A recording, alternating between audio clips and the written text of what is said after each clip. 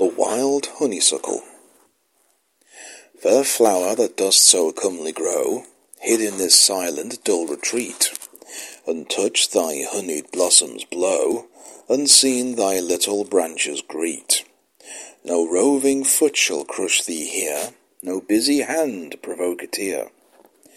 By nature's self in white arrayed, she bade thee shun the vulgar eye, and planted here the guardian shade, and sent soft waters murmuring by. Thus quietly thy summer goes, thy days declining to repose. Smit with those charms that must decay, I grieve to see your future doom. They died, nor were those flowers more gay, the flowers that did in Eden bloom. Unpitying frosts and autumn's power shall leave no vestige of this flower. From morning suns and evening dews at first thy little being came. If nothing once, you nothing lose, for when you die you are the same. The space between is but an hour, the frail duration of a flower. P. Freno.